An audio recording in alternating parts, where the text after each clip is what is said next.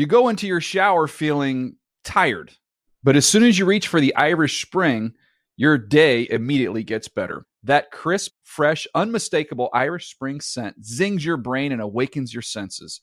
So when you finally emerge from the shower 37 minutes later, because you pay the water bill so you can stay in there as long as you want, you're ready to take on the day and smell great doing it.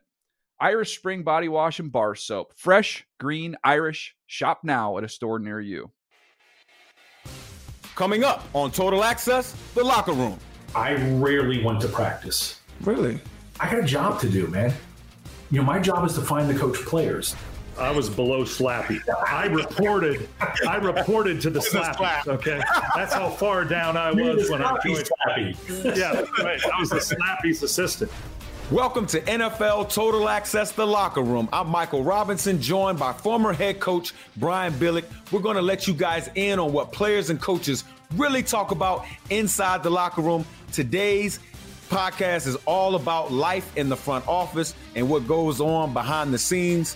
GM and NFL Executive of the Year, Scott Pioli, is joining us, and he talked about how he went from almost drafting a bust in Lawrence Phillips to drafting a home run in Jonathan Ogden. Fascinating.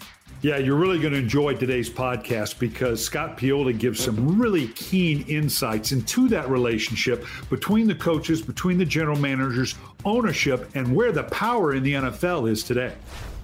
Let's bring in Scott Pioli, the guy who definitely understands how to build a team, and he's been in the front office for most of his life. So, Scott, you got to tell us a locker room story, brother. That's one of the mainstays on this podcast.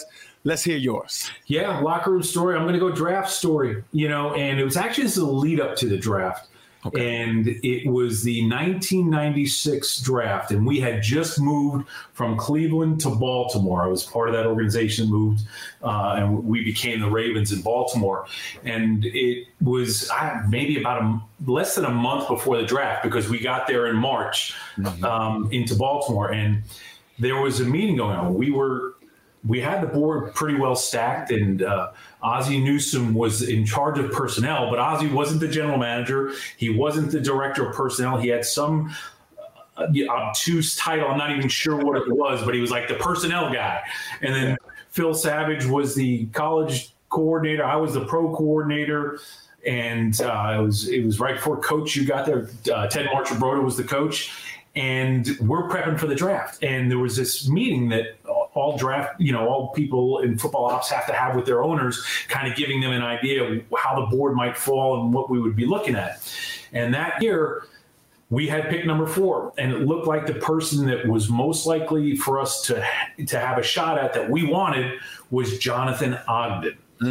And we were explaining, it was a meeting, it was Ozzie, Phil Savage, myself with Art Modell and David Modell. And when Ozzie mentioned that he was interested in, and it looked like we were looking at an offensive tackle, Art was kind of like taken back. He's like, Ozzie, I had to move this team to Baltimore because, we got to sell tickets. We got to sell the stadium. We got to sell, and tackles don't sell tickets. Oh, tell me about this guy, Lawrence Phillips. So I won't get into all the details, but I will say this. It was one of the greatest moments and couple of days and weeks of leadership that I've ever seen by someone, meaning Ozzie Newsome, because he had this very close and complicated relationship with Mr. Modell, and he found a way. Again, here's this guy who's new to a position. We're new to a city. He's got to rebuild this franchise, Ozzie does. And he has to lead, and he has this idea. He knows what's right and what he wants to do, but he has to navigate closely with the owner and convince the owner that this is the best thing. And Ozzie was making a pick that draft. We had number 4, and I believe it was number 26 overall. And Ozzie nailed it because everyone knows in that 96 draft, Ozzie pulled the names down of Jonathan Ogden and Ray Lewis, and the rest is history. Well, but it could have been Lawrence Phillips. That would have been a totally different history. Yeah, it's worth mentioning too. I think in having been with Ozzie all that time and hearing that story and talking to the principals around it, now in hindsight, it's easy to say, well, absolutely easy. That was a hard decision to make because Lawrence Phillips was pretty good. And at a running back. And so, and Ozzie will even say, he kind of struggled with it as well because he recognized what that would be. But there was an instinct, as you say, Scott, that Ozzie had that knew I can't, because from a talent standpoint, this was a tough call, but he recognized in Jonathan and the kind of person he was. Yeah. He checked all the boxes where he also knew we can't make a mistake being this new franchise. And there was just enough questions. So I give Ozzie a lot of credit for what was really a tougher decision than it sounds like it would be now. Because everybody say, oh, yeah. We all knew we were going to do that. You're exactly right, Coach. That was a really tough because he was a great college player, Lawrence. Yeah, it was. There was some issues, but no one knew the truth to the issues that he had. And the other thing is this is what I learned in watching Ozzie. His ability to sit there and listen to the people that he trusted and that he listened to every single coach that had an opinion. He listened to every scout that had an opinion. He had his own, but he listened. Mm-hmm. And he would say, I didn't see that. But then he picked up on it, and he was as collaborative. Again, that's a big word now. Before collaboration was a word, was a thing. He did that, and he listened to people, and that's what great leaders do. You listen to the people that know what they're talking about, and then you distill that information and make a decision. I've always said Ozzie knew because people ask me all the time, what made Ozzie such a great general manager? And I say the same thing, Scott. He's the best listener. Yeah. I've ever been around. He truly does listen to you, filters through it in the way that he does and whatever, but he really is. He's a great listener, and I think that's the key to why he gets the best out of everybody. Well, that's what great leaders do. Great coaches do that. Great general managers do that. And Scott, to you, how do you even have that conversation with an owner? Because it's their money, so to speak, right? They're trying to make it's a business. We have to be honest about this. It's a business for them, How do you have that conversation? Because I can see a scenario where an owner's like, no, I want that guy. How do you make that decision, and how do you have that conversation? And here's the thing. This is where I was only 31 years old at the time, and I'm sitting in that room. Not that my voice mattered. Mine and Phil Savage's voices didn't matter, but we were the people that were, the head of those two departments. And watching Ozzie navigate through that, and here's how you have the conversation. Mm-hmm. Ozzie just spoke absolute truth to power. Right? That's a phrase we all hear now, truth to power. He spoke truth to the owner. It was not only his truth, but the truth of others. And if you tell the truth, you got a chance. Now, I know some organizations in some places where people in leadership roles feel that they can't tell their owner the truth and there are some owners that can't handle the truth or don't want to handle the truth or will not do well with the truth. But again, it was a great lesson for me as a young person because, again, I was more, I was window dressing in there and listening, giving some opinions. But Ozzie was the leader. Now, fast forward to my next job with the New York Jets and Bill Parcells. The owner was really never around. It was Mr. Hess, Leon Hess, God rest his soul. Good man. So there wasn't that. I didn't have the chance to view that. Then the next job, it's Bill and I go to New England, and we met with Robert and Jonathan Kraft at least once a week. We had what we called them the big boy meetings, and the four of us would be in there. And what I learned in that through the process too was we always told Robert and Jonathan the truth. And I think when owners hear the truth and they know that they're getting the truth, an unfiltered truth, whether they agree or they disagree, it makes the relationship so much better. And again, I was really fortunate because the next job I had with Clark Hunt, I could tell Clark anything, and we were coworkers, but we were the same exact age, so we had this friendship. So I think the answer to the question is, how do you do that? You just tell the truth, and you hope that you're dealing with someone that is accepting of the truth, even if they disagree with you. Now, Scott, I'm asking you this because as a player, I've seen a lot of general managers. See Schneider up there in Seattle. I was part of with Scott McCloughan when he built San Francisco before they made their run to the Super Bowl.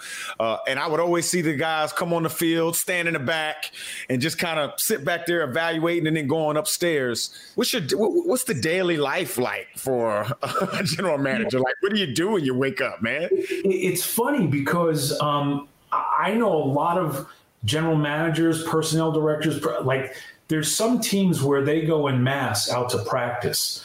I rarely went to practice. Really? I got a job to do, man. My job is to find the coach players. Now, that was just the way that I was raised in the business and the people that I worked for and then later with, alongside Belichick and Parcells. They were of the mindset, listen, in training camp, you need to be out there because we're evaluating, and there's a mass evaluating, and we're, you're looking at not only the performance, but the behaviors, right? What's going on? And when you've got 80 guys in camp, you've got a lot of people to look at. But once the season started, for the most part, I always told the coach, whether it was Bill or whether it was Todd Haley or Romeo, if you need me at practice, I'll be at practice. If you don't need me at practice, because how much can I contribute to practice? Again, I'm a firm believer because I was taught just do your job. And it's the head coach's job to coach the team. My job is to help eliminate distractions so he can do his best job. Scott, aren't you constantly evaluating talent? Absolutely. Isn't it a constant, an entire year process? All right. So, and this is you're absolutely right. Practice lasts what, maybe 2 hours? Hours, yeah.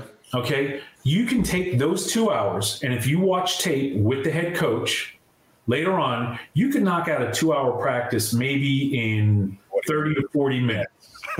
Right? Yeah. So now I've just gained an hour and a half of watching tape on college players or pro prospects or the team that we're getting ready to. It was always all about efficiency and doing the job. Again, now if the coach wanted me out there for whatever reason, I would be out there, but that's not the system that I learned under. So I would tell scouts, we don't need to be at practice. What are we going to do? Sit around, with our cup of coffee. I wonder what the kids are doing there. Exactly what they look like, too, Scott. No, and again, I don't say that to be disrespectful or offensive, but we got a job to do. The football department's job is to find players so your team can win.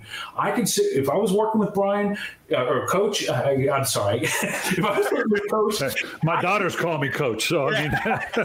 And I could sit with you after practice for 40 minutes and we could watch and see the same things. And you know what? I'd probably understand better because, again, with all due respect, there's personnel people don't know all the nuance and all of the things that coaches know.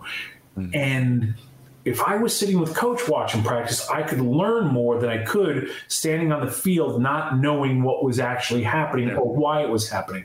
So to me, I'll take a half hour watching tape and use that other half to make our football team better. And it's interesting how the different teams do it differently. And when I first got to Baltimore, because I had come from Minnesota, where that's exactly right. The general manager, the personnel people, they were either on the road or looking at tape, and you never saw them at practice. So I get to Baltimore, and Ozzie is at every one of my practices. So my first thinking is, well, man, shouldn't you be looking at tape? What are you looking over my shoulder? What's going on here? Yeah. Not that we're paranoid. What I learned was, and Ozzie, again, in the brilliance of the way, by watching the players at practice, part of it also was, because the scouts then come off the road and they're how come the coach isn't playing my guy? We found this guy and he's not playing enough. Ozzie, could kind of mitigate going, let me tell you why. Because at practice, he doesn't know where the hell he is. Or he's making, he could see why we were making the decisions that we would. And occasionally he'd say, well, tell me about this or that. But in 10 years with Ozzie, not once did Ozzie say, you should be playing this guy. You should be playing that guy. You should do this. You should do that. He would ask questions because he would see at practice the development of a guy. Right. And who was practicing well, who wasn't. So it added a dimension that I learned to appreciate. And again, it was just the way of Ozzie's, taking in information, all that he could on the current players, as much as anything to deal with his scouts, who, as you know, always are coming in and going, the coach is screwed up. He's not playing our, 4th round pick.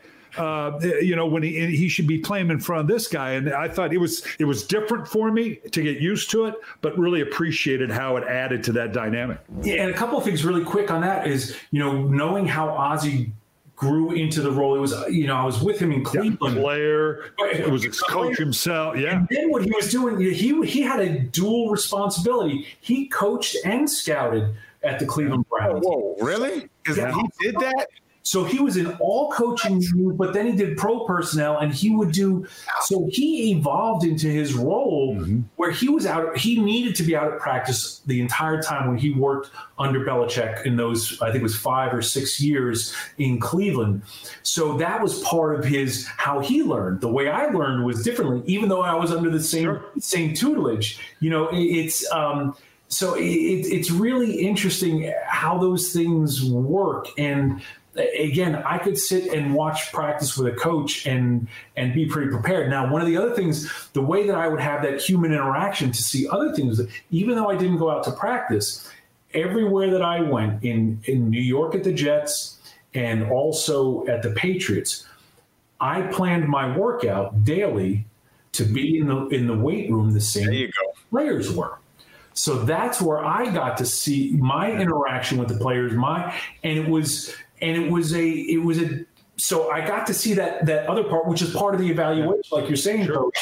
And so I think players saw me a little bit differently too. Yeah, interesting.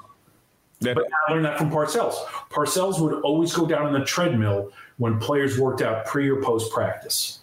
Because I tell you one thing, you get a lot of great conversations in the locker room and in the training room. I mean, guys open up. That is our sanctuary. That's where we talk about things that went on at night. We talk about the clique of guys we may not like who's on our team. I mean, all of those things, the gossip of the team gets talked about in the weight room. And they're authentic conversations too. And you're not judging. And once they realize that you're not judging in those moments, it becomes a safe place for everybody.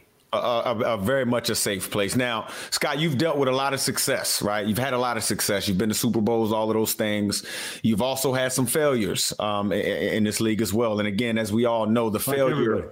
Yeah, like everybody, the failures are what propel us forward, right? That's what teaches us the lessons, right? How do you deal with all the noise?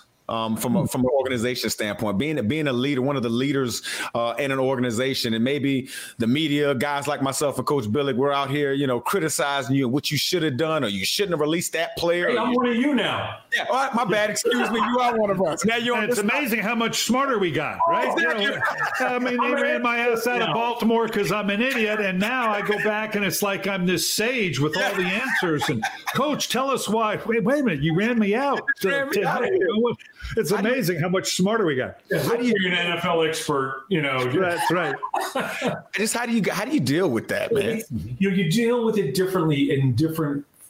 I should say for myself, I've dealt with it differently in different phases of my life. When I was younger, it affected me differently. I was more thin-skinned, sensitive, and part of it is not just ego; it's the competitor in you. We're human. And I hear people say they block it all out and they don't hear anything. They hear. With all due respect, that's not true. We hear it, and we're human beings. And if you're not hearing it, then you're not human. And that's unhealthy also. Part of the beauty of this game is the fact that we feel, right? We feel winning. We feel losing. We feel success. We feel failure. You just learn to deal with it, and you have to find your own ways to deal with it.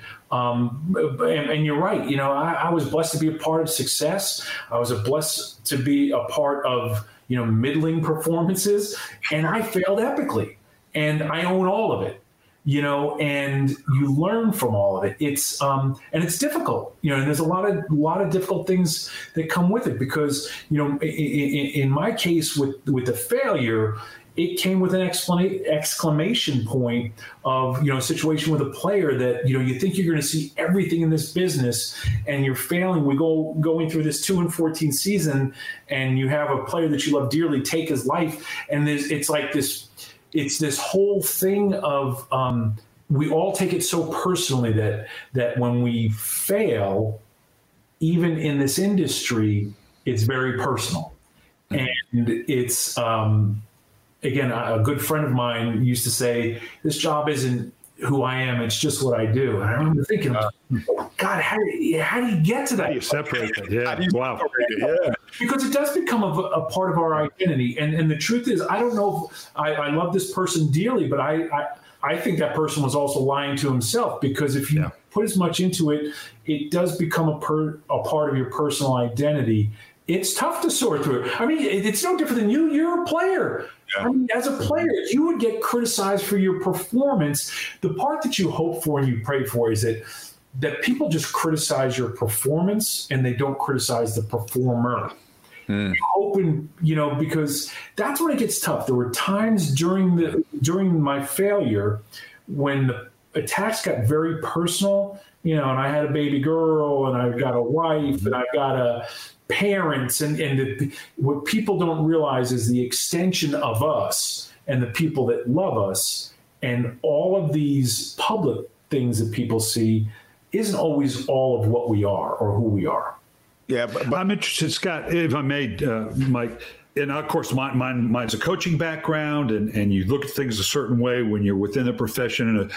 But I've come to think over the last few years that this has been, and this is not judgmental. It's not good. It's not bad. I'm not trying to make a critique of it. This has kind of become a general manager's league, has it not? Because is that, other than in certain exceptions, and Bill Belichick is certainly one because the longevity he has there, but most of the power, has it not gravitated towards, and that's why I think we're seeing more and more general managers getting fired at a quicker rate, where it used to be just the coach, but it's because, well, you've kind of, because that's where the cap gets managed and the final personnel. And do you see it the same way, that it's kind of become a general manager's league? That's a fascinating frame, because I don't know if I agree that it's a general manager's league. And all of my general manager buddies and personnel buddies are going to be angry when I say this. I'm okay with general managers starting to have a greater degree of accountability. Because generally the general manager head coaching thing is a partnership. Everyone talks about it being a partnership, but it isn't always a partnership. I tell you, Brian, as you're saying it, I'm processing this and I'm just thinking out loud right now. I almost feel like it's almost become a president's league, because coaches are held accountable. The people that don't get held accountable, yet they have. Interesting. It's a fascinating thing, and we don't have enough time on this podcast, but I remember getting to the Patriots, and very quickly, Bill had a pre-existing relationship with Robert and Jonathan. I quickly cultivated a good relationship, and I remember having this conversation, trying to explain because there was tension and there was this rub in the building between the football operations and the non-football operations, the business side. And I explained it to Robert and Jonathan is we as football people, players, coaches, personnel people, scouts, GMs, whatever you want to call all of us, we have a shelf life, right? We get hired to get fired. Yet there's other people in the building that are lifetime employees. And there's this innately, again, because we're all human, they view us differently, we view them differently. And there's this built-in insecurity between the groups that no one ever works on, right? You're just told, all right, you have to accept those people have to accept you, but we never work on the reality and the elephant in the room, which is that one of us isn't going to be here pretty soon, right? And it's this real thing. So, Brian, I know I digress here, but no, it's spot on. It's when people figure out how to keep that thing together, it's going to be a very, very healthy operation. And when I joined Bill Walsh in San Francisco, and you talk about just being a slappy, I was below slappy.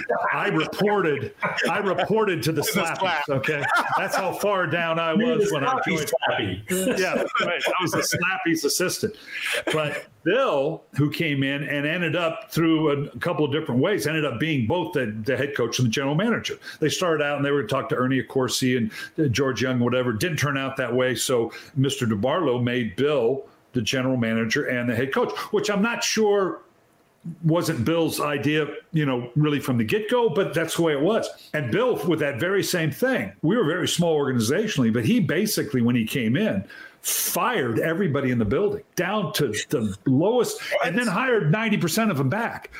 Basically for that reason, say, now, I just want you to know why you're here.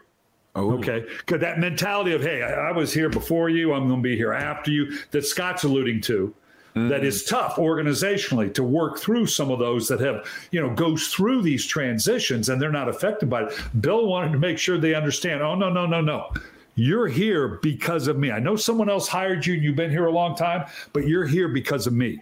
And you better not forget that. And that's an important message to have. Well, what the kids call that these days, guys, we call that flexing. That's what Bill did. He was flexing. He was flexing on everybody in that building. But guys, like as we wrap up, I got to thank you too. And Coach Billick, I work with you every week on this podcast. Scott, I have to thank you guys for what I've learned just from having the conversation. And Scott, we don't have enough time to get into minorities and women being hired and all of those things, but I know you're an advocate for change. I know you're an advocate for diversity. I know you're an advocate for our game being better and bigger than what it's been before. And so I can't thank you guys enough for all the ideas that we put out here today, man. So thank you, Scott. No, thank you, and have me back because we can talk about it. Because you call it an advocate, I'm an advocate for the truth. There you go. Great perspective. And that will do it for this week's NFL Total Access, The Locker Room. For more insight with a locker room point of view, check out the latest episodes every Wednesday and Friday on Apple and Spotify. You go into your shower feeling tired, but as soon as you reach for the Irish Spring, your day immediately gets better. That crisp, fresh, unmistakable Irish Spring scent zings your brain and awakens your senses. So when you finally emerge from the shower 37 minutes later, because you pay the water bill so you can stay in there as long as you want, you're ready to take on the day and smell great doing it. Irish Spring Body Wash and Bar Soap. Fresh, green, Irish. Shop now at a store near you.